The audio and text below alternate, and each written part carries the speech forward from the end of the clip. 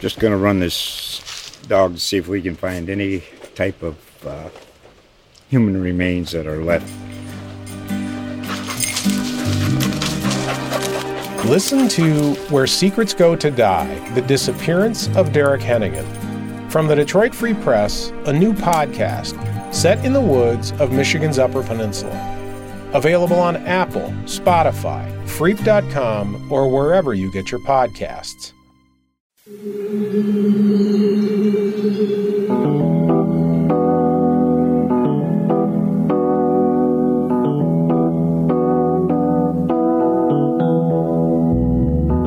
This is the Mizzou Sports Podcast, presented by the Columbia Daily Tribune.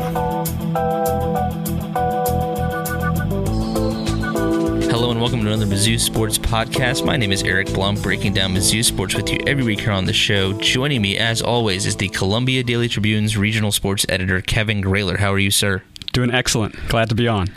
Yeah, it's a wonderful Thursday here in Columbia. We're recording everything on the 7th here. I fly to Atlanta tomorrow for Missouri at Georgia. Third straight road trip, third straight road game from Missouri. The road has not treated them well this year. Maybe the third time will be the charm. Maybe not. On the road, it would be the fourth time it's the charm, technically, but... And as many since the start of October, yes. Since the win streak, third time would be the charm. We'll get into a lot of that throughout this episode. But I'll ask you this off the cuff, Kevin, is do you think Missouri has a shot? As weird as this sounds, I mean, the spreads is at 16.5 for Vegas right now. So it doesn't appear these teams would be too far apart. But they're in such different wavelengths, it feels like Missouri has just fallen on its face twice in a row, has not won since the Ole Miss game almost a month ago when Georgia just beat Florida and essentially isn't completely in the driver's seat for the SEC East title, therefore is still controlling its own destiny as it goes towards a national title, because if they win the SEC title, they're going to be in the college football playoff, no doubt about it, especially if they win out. But these are still the two teams in the SEC East of the 7 that if they win out, they're in Atlanta. Mm-hmm. Obviously pending NCAA investigation for Missouri. So kind of a long-winded question, but do you think 16.5 is fair, and does Missouri have a shot? Does Missouri have a shot? Yeah. I'm gonna have to go ahead and answer yes. Do they have more than a 4% shot? Now, you know what I find particularly interesting just about the premise of that question? This is the first time all season that Mizzou has entered a game as an underdog. Yeah. Granted, it's almost a 17-point underdog to the number 6 team in the country going between the hedges in Athens. As Barry Odom said this week, I think it was on Tuesday afternoon during his availability, he said one of the greatest venues in college football. One of those trips when you think about playing in the Southeastern Conference, going down to Georgia to play the Bulldogs. That's quite the experience, and it could be. Wow, I don't know. Does Mizzou have a chance? Yes, I think so, but it's going to be definitely an uphill battle. Coming off 2 losses to inferior teams, there's going to have to really be something different that the Tigers come out with Saturday to be in it. But why not? Let's say they have a shot, and wouldn't that be something to come back from losses at Vanderbilt and at Kentucky, 29-7 at Kentucky. Yeah, it's then weird. To turn around and play Georgia, but South Carolina beat Georgia, and Missouri dominated South Carolina. Yeah, you're right. So you never know. So let's say yes. Okay. Mizzou has a shot. So, and I don't mean to be negative, especially because Missouri at their best has looked like one of the top 15 teams in the country. But to kind of rehash some of the things Kevin said, yes. Actually, Sanford Stadium in Athens is the 10th biggest college football stadium in the nation, but only the 5th biggest in the SEC. I think Tennessee is bigger, Texas A&M is definitely bigger, Alabama is bigger, and I believe LSU is the final one of those that's bigger. But yeah, I mean, going to be a great atmosphere in Athens, and I mean, you really just break down some of the numbers that's occurred to this Missouri team over the past couple weeks. So Missouri's 5-3. Missouri's been the favorite in all 8 games so far. Missouri's 3 losses combined, they were favored by a total of 50 points. That's not good. And then if you're looking just at the Vanderbilt loss and the Kentucky loss, Vegas got it wrong by a combined 60 points. And that is just almost unheard of. Vegas favored Missouri by 32.5. 31.5 in those games combined, and Missouri lost by 22 plus 7 is 29. They basically got 59.5 points wrong. That's just way off. That just shows how far Missouri has kind of not fallen, but been off track these past 2 weeks. It's just been completely off road. And that's just kind of, I guess, the Jekyll and Hyde for a worse combination. I can't think of it. That how off this Missouri team has been.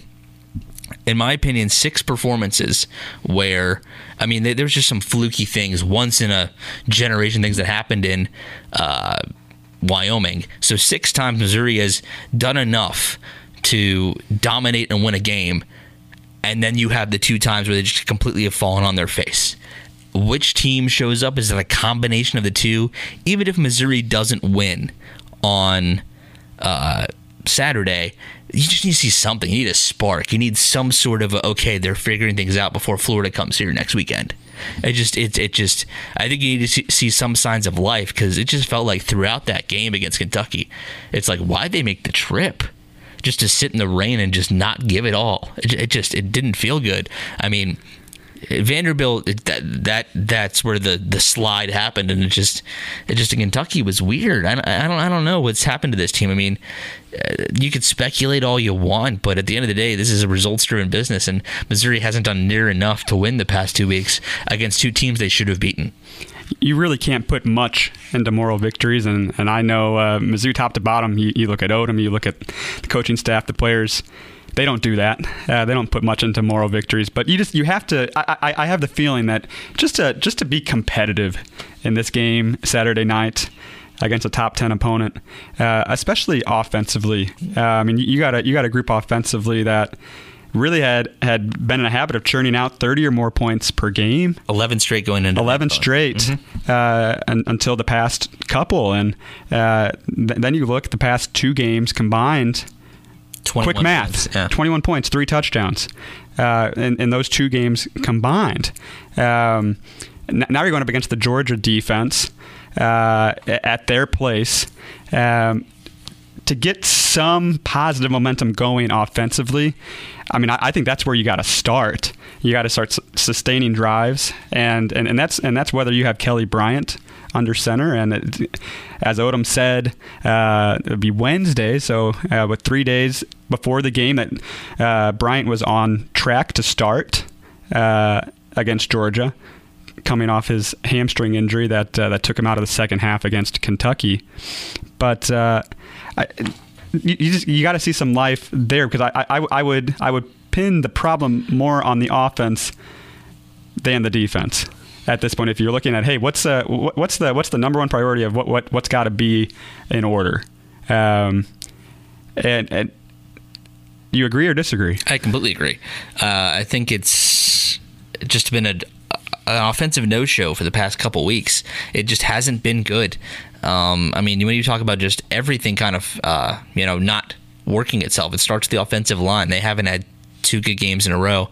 Kelly hasn't helped himself, but when you look at them not establishing the run game, and Roundtree and Beatty and Dawson not finding the running lanes, and then you look at, they need to get Albert O more involved. But outside of Jonathan Nance and Kelly Bryant, he's played the most, and the offensive lineman of the skill position players, and take away the quarterback, only Jonathan Nance has played more snaps over the past 2 weeks. It's just that it seems like opposing defenses are keying in on number 81 and taking him away, and even going like 10 on 10 or 10 on 9. Missouri try and beat us, and they can't move the ball. And then, Missouri's wide receivers have just not done themselves any favors over the last 2 weeks. They've been, it's been ugly for them with the drops in Kentucky, and then just the mental mistakes in Nashville. And, we'll have Marc Weiszer on the show from the Athens Banner-Herald later in this episode to discuss the matchup. But they had me on their podcast earlier today, and I kind of made the point that, Missouri doesn't stand a chance if they can't even just run the ball. And that's where Missouri's offense kind of opens up. It's just been an all-around, just not a good performance for them. It's just It hasn't been one thing. Yes, you want to point the finger at Kelly. Sure, you can do that. But at the end of the day, if his offensive line's not blocking for him and his wide receivers aren't open and they can't run the ball, what would you like him to do?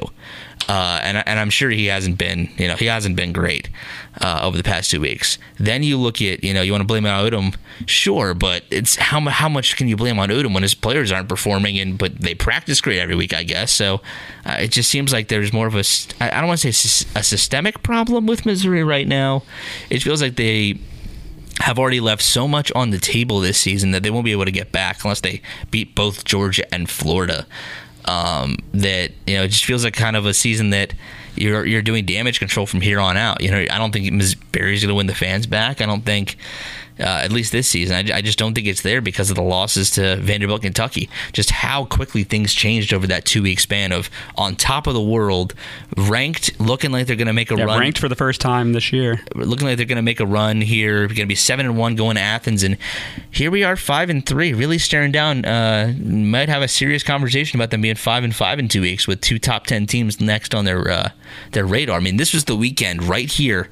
We were scheduling, back in July of okay, this is where Missouri season's going to take a turn one way or the other, thinking they were going to be 6-2, maybe at the worst right now. But the twists and turns have already come. Yeah, exactly. So now it's a matter of will this be just kind of like that moment where they're able to put some things together that the past 2 weeks certainly just didn't happen. Mm-hmm. One positive amid the negatives is we are now in the month of November. Yeah. And so recent years, 9 in a row for Barry Odom in November. Yeah. That's been a good mark. That's going to be a tough mantle to uphold starting Saturday night.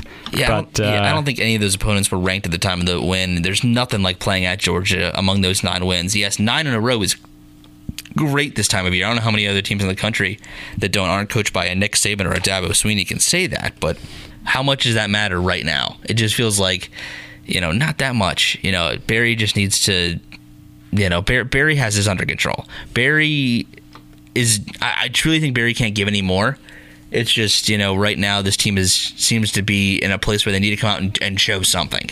Need to be in a place where it's just something needs to happen for them beyond, just the play calling's bad and the players aren't calling and just packing it up and giving another day. That can't be an excuse anymore. It shouldn't have been an excuse in Lexington. And now they're just in a place where they need something really here. I mean, it's a tough matchup. It's going to be an uphill battle for them, but do they play more free with all the expectations off them now for the first time this season? And I asked that question of Barry at the press conference on Tuesday, and he said, we're putting plenty of pressure on them. Don't you worry. They're feeling it. So we'll see how much that kind of affects things here. But I think that's as good of a transition as we'll ever get into the first we'll hear from our sponsors. Then on the other side of the sponsor break, we'll hear from the Athens Banner-Herald's Marc Weiszer, been on the Georgia beat since 2003, kind of breaking down what he expects from Saturday's matchup.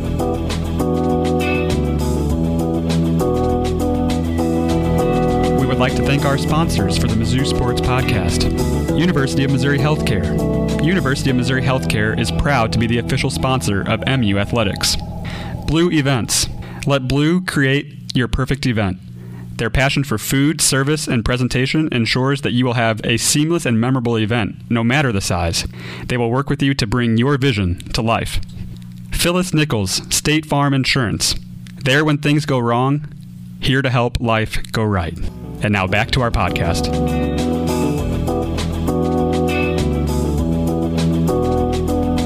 Joining the Mizzou Sports Podcast this time is the Georgia beat writer for the Athens Banner-Herald newspaper, Marc Weiszer. How you doing, sir? Doing well. How are you guys doing? Good. Kind of chilly here today in Columbia, Missouri. How is the weather down there closer to Atlanta? I don't think it's as cold as it's going to be Saturday night in Between the Hedges. So although the press box in Sanford Stadium, it's open air, but they do have heaters that hopefully will help out a little bit. But it'll be chilly. Gotcha. Mark's been on the beat since what you said, just 2003. So this is year 17. I haven't done the math, but is it maybe? Yeah. So you've been through Mark Richt, right? You've been through not only Kobe Smart, you've been through all those years. Just overall, what's been kind of your takeaway covering the Bulldogs? Football is very important here. The fan base likes to win. They don't take well to losing in double overtime at home to South Carolina. The bar has been raised by Kirby, so maybe one loss a year might be acceptable in the regular season, because that still leaves you, like Georgia is now, with a chance to run the table, get to Atlanta, and get into the playoff. But they've recruited at such a high level that the expectation now is, you got to get to Atlanta. And then they want to break through and win that championship like they did 2 years ago. This time, complete it and win a national title. Do you have a favorite memory on the Georgia beat? Is it that Rose Bowl 2 years ago? Something else? It's a good question. I probably need some more time to think about it, but certainly that was. It was a pretty crazy. I don't know if it was 12 days. I need to go back and look at my calendar, but you're talking about going out to California, a double overtime win in the Rose Bowl, flying back for the national championship game back in the backyard here in Atlanta, and then having another incredible game with an overtime loss to Alabama, where the thing was just a walk-off ending, on that 2nd and 26. Two of the more memorable games that you'll ever cover, and I don't think I even scanned through the list that came out the other day of 105. Well, I did do a little bit of scanning, 150 greatest games. I think the Alabama-Georgia overtime game was. I don't know where the Rose Bowl was on that list, but certainly some incredible games. But Georgia's had some previously that, and they always seem to go against Georgia. The Hail Mary against Tennessee in 2015, the prayer at Jordan-Hare with Auburn in 2013, the 5 yards Georgia was short of in the 2012 SEC championship game. There's been some terrific victories as well, but probably not necessarily as dramatic as some of those losses. Well, let's talk a little bit more about this year's Georgia team. Overall, what are your impressions of this year's Bulldog team? Do they deserve to be number 6 in the country right now? Yeah, I think I moved Georgia ahead of Oregon in my AP ballot, and it was a tough call. I had Oregon. I think I had Georgia one spot lower than most folks before the Florida game, but that's a second top 10 win, at least at the time. Notre Dame's obviously lost to Michigan and slid, but Georgia's got 2 top 15 wins, as the selection committee chair said this week, and has Georgia played as well this season as fans and probably even the team expected? No. The Tennessee win was kind of a tighter than expected until they blew it open, and then Notre Dame, Georgia was behind and had to come back to win. They're probably their best game besides the Florida one was probably an impressive win over Arkansas State, I guess it was, where everything kind of clicked. So at Auburn next week, then Texas A&M comes here. You got a down Georgia Tech team. I think they're hoping that some of their best football is still ahead of them, and offensively. That they started to get into the kind of groove that they were hoping to with Lawrence Cager and Jake Fromm connecting last week. I guess that it's Missouri and Georgia technically, mathematically, are the 2 teams that if they win out can play in Atlanta. Everybody else's destiny is out of their hands. So and I know that Missouri and Georgia are in 2 very different places with their programs right now. Georgia's still very much hoping for a run at a national title. When Missouri still is under NCAA sanction, is, best they can do is 9-3 with 3 losses where they were favored by a combined 50 points. If you think there's a route that exists for Missouri to win on Saturday, is there one? And if so, where is it? Probably something similar to what happened against South Carolina, where Georgia had 4 turnovers. There's been instances where, like on special teams, that they maybe muffle a kickoff and pin themselves down deep in their territory. You hate to say a key injury to somebody for Georgia. That obviously could complicate matters. But Missouri's given Georgia some interesting games. I think it was it 9-6 in 2015 here, or is that Georgia Southern? I know it was one of those games. I think it was 2000. Yeah, I think that's what it was. I don't expect that, and I don't expect necessarily this to be that. From what I've seen from Missouri last couple of weeks, for them to be able to keep it that tight. But it would have to be a turnover deal. It would have to be a deal where Missouri's secondary clamps down on Georgia's passing game, and it looks like it did maybe against South Carolina, where they really couldn't make much downfield, but they'd also have to slow down DeAndre Swift, and that's a big ask for a lot of folks. Tell us more about, kind of the offense that Georgia has. You hear a lot about Jake Fromm. You hear a lot about DeAndre Swift. How do they kind of balance the pass and the run? Well, I mean, if they can run all over you and wear down teams, they're fine with that. They won 21-0 in a sloppy, I don't know if it was a monsoon. I don't know exactly how you define monsoon, but it was heavy rain from the entire game and never stopped. And they won 21-0. That was scoreless, like more than halfway through the third quarter. But Kirby Smart was not necessarily complaining. Fans were. There was a lot of booing at Georgia. Just kind of abandoned the idea of trying to throw the ball after Jake Fromm had problems being able to even grip it. But they lost everybody pretty much that was a significant part of the receiving core last year in terms of Mecole Hardman went to the NFL. Riley Ridley, Isaac Nauta was a tight end that was very good player down the middle in terms of as a safety valve type guy. And then J.J. Holloman got dismissed in June because of a domestic violence incident with a girlfriend. So they had to rely on George Pickens. They had to rely on Don Blaylock. These are talented freshmen. And then Lawrence Cager comes in from Miami as a grad transfer. So Cager was out for a couple games or a game and a half, and Georgia seemed to be missing their go-to guy. And people were wondering about Jake Fromm and the passing game, and the offensive coordinator, James Coley, was being questioned and criticized, and so I mean Cager seemed to be the cure-all, and will be interesting to see how Missouri and Barry Odom scheme up trying to take him away, and then maybe putting more pressure on Fromm and some of the other targets. Tell me a little bit more about this team defensively. It seems like Missouri's kind of faults over the past 2 games, being Vanderbilt and Kentucky, kind of started on the offensive end. Does this defense have enough to make it 3 for 3 in that sense? Yeah, I mean, that's been definitely the one thing that Georgia can hang their hat on, is that the defense, game in and game out, except for some explosive plays in the passing game against Tennessee, against South Carolina, they've been very good, and they haven't given up a rushing touchdown yet this season. I think teams are rushing for about 73 yards a game. And, there's not like a superstar of a Roquan Smith ilk that has necessarily emerged yet. Maybe those guys are just part of this true freshman class, number 2 in the country, and whether Nolan Smith or Nakobe Dean at inside linebacker, maybe in a couple of years they'll be that kind of player. But right now it's kind of been a team effort. They've been getting a lot of rotation on the defensive line, getting a guy like Azeez Ojulari, putting some pressure on the quarterback with 4.5 sacks, and just solid play at inside linebacker from Tay Crowder and Monty Rice. And then on the back end they have some veteran guys in J.R. Reed, Richard LeCount, and then Eric Stokes, who came in last year and played pretty well against Missouri when Tyson Campbell came out.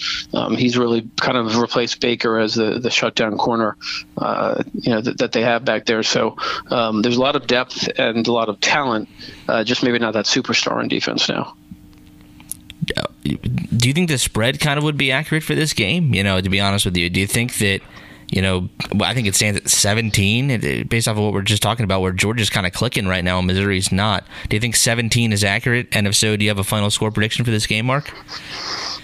Is that what it is this morning? I think the last time I looked at, I think it opened at 14. Opened at 14 and a half. It was at least 17 as of yesterday morning. Yeah, I was talking about this with somebody maybe the day after the Florida game, or maybe the day of the Florida game, and guessing that would be like 20 points or something, and surprised it wasn't. But I mean, I guess if you saw that Georgia only beat Kentucky by 21 at home and lost to South Carolina, I don't know. I mean, Vegas seems to know what they're doing, and like I said, I mean, I think Georgia's fine if they get a 17-point victory. If they won if they won 21-6, I don't think they'd be crying about it, necessarily. But I mean, they also have the ability, and maybe they haven't pushed up the score. They've been scoring in the lower 20s in the last few games, and maybe this team offensively, especially with what's coming with LSU or Alabama, possibly in Atlanta in December, they might need to be more of a high-scoring team to be able to keep up with what those offenses are doing. Do I have a prediction? I would say, what did I predict? I definitely predicted Missouri. I think I'd go something like 31-10. I think that might be safe.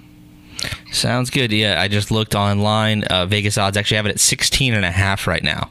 So you would actually have Missouri covering, but barely, if I remember correctly from a couple seconds ago. I said 31-10, so that's 31-10. That's 21. Yeah, I'm not very good at math apparently, or hearing. I mean, we haven't mentioned. I guess it comes into point spreads. Rodrigo Blankenship is just he had obviously a miss in overtime or double overtime, I guess, against where was it? Somewhere in the end there. I don't remember if it was regulation. I guess it was overtime to tie that ended the game. I mean, he's like 15 of 17 this year. He's a senior that's chasing up the points records in the SEC, and in terms of points spreads, I mean, Georgia's fine to set him up for a 40-yard field goal, and they can just punch up a couple field goals that way. So, I think 21 might do it. Are you putting a bet on Vegas when we get off here? No, I can't. That's not Pete Rose of me. I'm not going to do that. No, but I did take, for our Saturday preview, I did take Georgia with the spread of 17 since it went down by a half point. So I guess I'd place it somewhere in the 20s as well. But very much like Rodrigo Blankenship, Missouri's kicker Tucker McCann, Missouri has no problem trusting him and has shown no propensity to throw him out there even for long situations, but he's missed his last 3 kicks, and that's kind of the reason they've been behind the 8 ball a little bit. Is even though Tucker McCann has a leg that again at South Carolina last year made that 57-yard field goal that was probably good from 70, and I saw him kicking before the Wyoming game and at several other junctures this year where he has such a strong leg, and he's been very good in the punt game and in the kickoff game.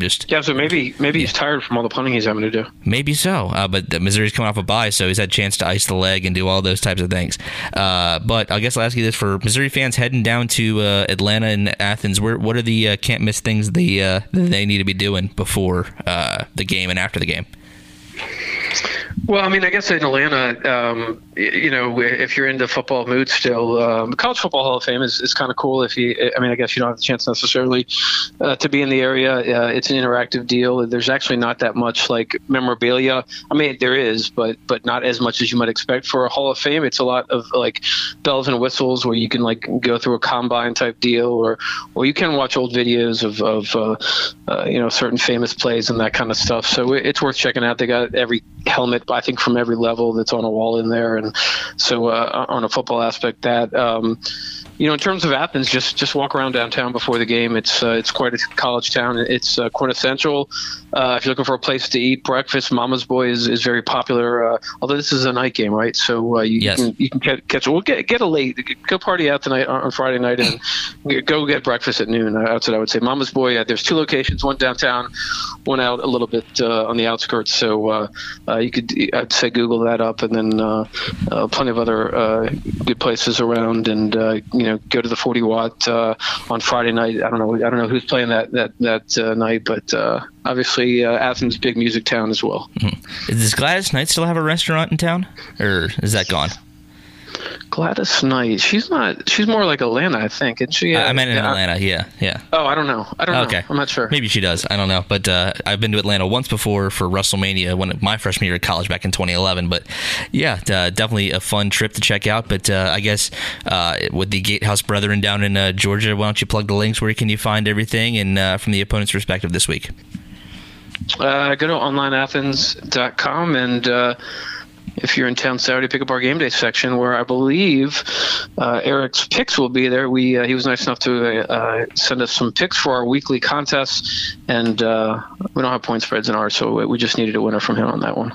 Yeah, we pick it for our Tiger Extra every Saturday here. We pick against the spread, but a little more, I guess, tiny bit more thought that goes into it, but obviously a straight up pick 'em. But yeah, our game is also with the readers, so I think it's might be. We have an online deal where they try to beat my picks. And so I guess maybe to make it less complicated, and also the lines move, right, unless you lock them in at a certain point during the week. So we just have them pick the actual games and then a score for one big game every week. We lock him in on Tuesday here just to get a little bit ahead of a prep, for better or worse. But I actually am in first place among the 6 Tribune staffers that are in the pick'em right now. But here comes the Avalanche week, because I just jinxed myself. But thanks once again for Mark for being on the podcast, and we'll see you on Saturday. All right, safe travels.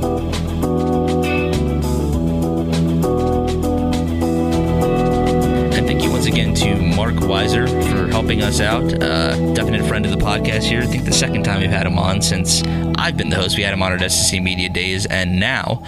But yeah, we're going to jump into just a couple other Mizzou sports here really quickly before we end things. I think we'll start with the news of today, being Thursday, is Mizzou wrestler and Columbia native Jaydin Eierman entered the transfer portal, I think, officially on Monday. News broke yesterday, being Wednesday, and he's already announced his commitment to where he's going, not this winter, but next winter. He's already taking off this winter for training for the Olympic trials, using his Olympic red shirt. But next year, heading to Iowa City.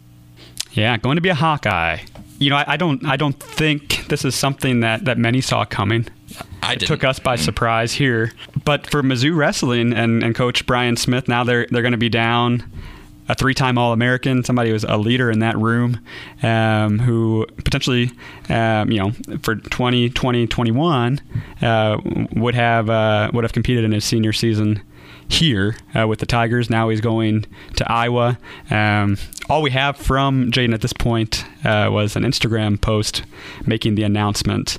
We haven't actually been able to get through to him directly at this point, and just the immediate aftermath of aftermath maybe isn't a fair word. In the immediate time since the announcement. Yeah, now he gives a shot at the Olympics and then going to Iowa. I think the record was 158-0 at Tolton, 4-time state champion for Eierman. Clearly a leader on the team, but I mean, they're without him this year, and they're already still ranked in the top 10. Definitely is still a hit for Mizzou wrestling and Tiger style over there, but I mean, this doesn't derail the program or anything like that. They still got a lot of local talent, being Jeremiah Kent from Hickman, Jarrett J. Hughes, and Brock Muller, who both went to Tolton as well. So they should be fine. It's just still, this is. I mean, I don't think he's the level of a Jaden Cox or a Ben Askren in terms of where he can eventually. Possibly he is. He's trained for the Olympics, but he's not a guaranteed, I think, going to be picked to the U.S. team, a guaranteed guy like that. But he's obviously one heck of a talented wrestler, one of the best athletes at Mizzou at any sport. So it's a huge loss for them, but not one that I think derails the momentum this program's built. You know, I think it's going to be interesting in the days and weeks and months to come to kind of find out more about his intentions behind this. Certainly, I think even from his initial statement, it has to do with just his view looking into the future of wanting to pursue a professional career in wrestling, and that locking in with Iowa for his last collegiate season, he thinks will help him best prepare for that. The only thing I can think of off the top of my head is that Missouri does not play or is not in a big-time wrestling conference. I mean, Missouri's going to run away with their conference again probably this year. You go to the Iowa, you're in the Big Ten, you're fine. You're set in that way with Wisconsin and Ohio State and Penn State and just a couple other schools that are really good at wrestling. But yeah, we'll but that best of luck to Jaydin, and maybe we'll get to catch up with him at some time before the Olympic trials. I hope to write that story. You always wish the best for a local kid, and for sure. Certain a lot of emotion goes into this decision when he's even from Columbia, but we wish him well, and we'll definitely be keeping tabs. Now moving on to men's basketball, they had their opener on, I guess, yesterday, Wednesday night against Incarnate Word. No trouble, winning 82-42. Jeremiah Tillman did pick up 4 fouls, but was the leading scorer for them with 16. We had heard a ton of talk about Jeremiah kind of just getting better, and it looked like he was playing a lot more free, using his body. I mean, he is obviously a confident guy, and definitely played that part. And Xavier Pinson definitely looked like a good kind of, distributor off the bench. The backup point guard had 15, a couple really, really nasty passes. Really great stuff for them.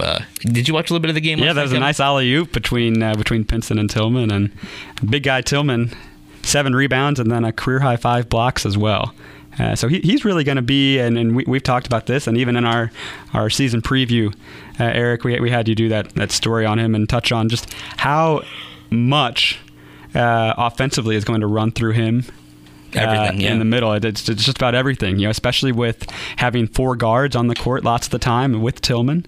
Certainly it's not always that way, but I think quite a bit it will be from what we expect. And to keep him on the floor is going to make all the difference. To keep him on the floor and playing free, not being worried about looking up and seeing how many fouls he's committed. Keeping that number low in the first place, and then just him being able to play his game. Yeah, definitely it'll be a good time for them. It definitely will be, as Missouri goes through this non-conference schedule. I mean, you look at their opponents, you look at what they have, and Missouri doesn't play a non-SEC big conference team in Columbia this year. It's not on the schedule. Every game that would be on the NCAA resume as a good win either takes place at a neutral venue like the bragging rights game. They play in the Hall of Fame Classic in Kansas City, or on the road, true road games this year with West Virginia, Xavier, and Temple. So if Missouri's not undefeated in the non-conference, they play. If they're not undefeated at home in the non-conference, I should say, they play Northern Kentucky tomorrow being Friday. They have Wofford, Chicago State, Morehead State. There's a couple others like that where these should be wins for Missouri on paper, and they most likely all will be. So we'll see how they go from there. Speaking of a win on paper that didn't go almost exactly as such, we'll talk about women's basketball real quick, and they needed overtime to beat Western Illinois on Tuesday night, but they did win their season opener. I cannot remember the score off the top of my head. I think it was 97-89. Sure. I remember it was 81s going in to overtime. It was quite the interesting game from Missouri, where it seemed like this is going to be, you had Asia Blackwell and Haley Frank both starting, the 2 of the 3 star freshmen, and this is going to be kind of the changing of the guard and handing the torch to these 2 amazing elite level freshmen. But yet it was kind of the senior class. Yeah, it really was the seniors who helped pull that one out. Yeah, it was kind of like, okay, it's not the new pups time yet. It's the old guard still kind of there that's going to help guide the season. I think that there's going to be games that ebb and flow like that this season, but it was nice that even the ones who didn't start, like Hannah Schutz, and I think the other 3 seniors were all in the starting lineup, but obviously it was just Hannah Schutz who didn't start. But Jordan Roundtree, Jordan Chavis, and obviously Amber Smith with 27 and 11. Kind of giving a good start to their senior season. I think they play against Nebraska at home on Sunday as their second game. Obviously a much stiffer test on paper than Western Illinois should be. But, yeah, not a bad start to the season for either Missouri men or women's basketball. All right, Kevin, but it looks like we're almost done with this episode, so why don't you give our plug for our preview section on Saturday, and then we'll get out of here. Yeah, well, as always, we'll have our game day wrap in the Saturday print edition of the Tribune. I guess to throw it right back to you, we'll have Eric doing the centerpiece story, which this week, drum roll please. I guess it's on Jordan Elliott. Yeah, no, it's on Jordan Elliott. I wanted to do this story for a little while now, kind of him being that leader. I wanted to do it before the Kentucky game, but I understand not wanting to talk after Vanderbilt. So the first time we got to talk to him since after the Ole Miss game was on Tuesday, and very candid about his thoughts, and got to talk to his position coach, Brick Haley, who actually coached him when they both were at Texas, and now they're both here. So definitely a good story in the works for Jordan Elliott. We obviously got our 5 questions, our picks as always, our On the Beat with Marc Weiszer. Thanks again, Marc, for helping us out. Everything's going to be in there. Any other thoughts before we get ready? That's just, I'm looking forward to Saturday night. Yeah. I think win or lose, we're going to learn a lot about this Mizzou team and really its ability to bounce back from some serious adversity in the middle of this season. I don't think it takes a win to come away feeling like there was a step forward, but there's a reason you play the game. And sure. In a season of the unexpected, maybe next? Saturday night is just the next installment. So that's maybe what we can leave with. All right, I like that. Thank you for listening to this week's Mizzou Sports Podcast. Kevin, give us the outro. For the Mizzou Sports Podcast. Until next time.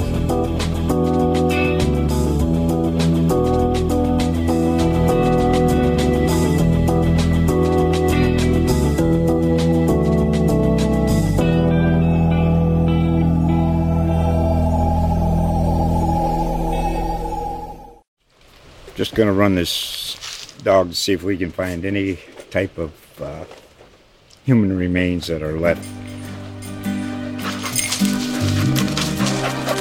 Listen to Where Secrets Go to Die, The Disappearance of Derek Hennigan. From the Detroit Free Press, a new podcast set in the woods of Michigan's Upper Peninsula. Available on Apple, Spotify, Freep.com, or wherever you get your podcasts.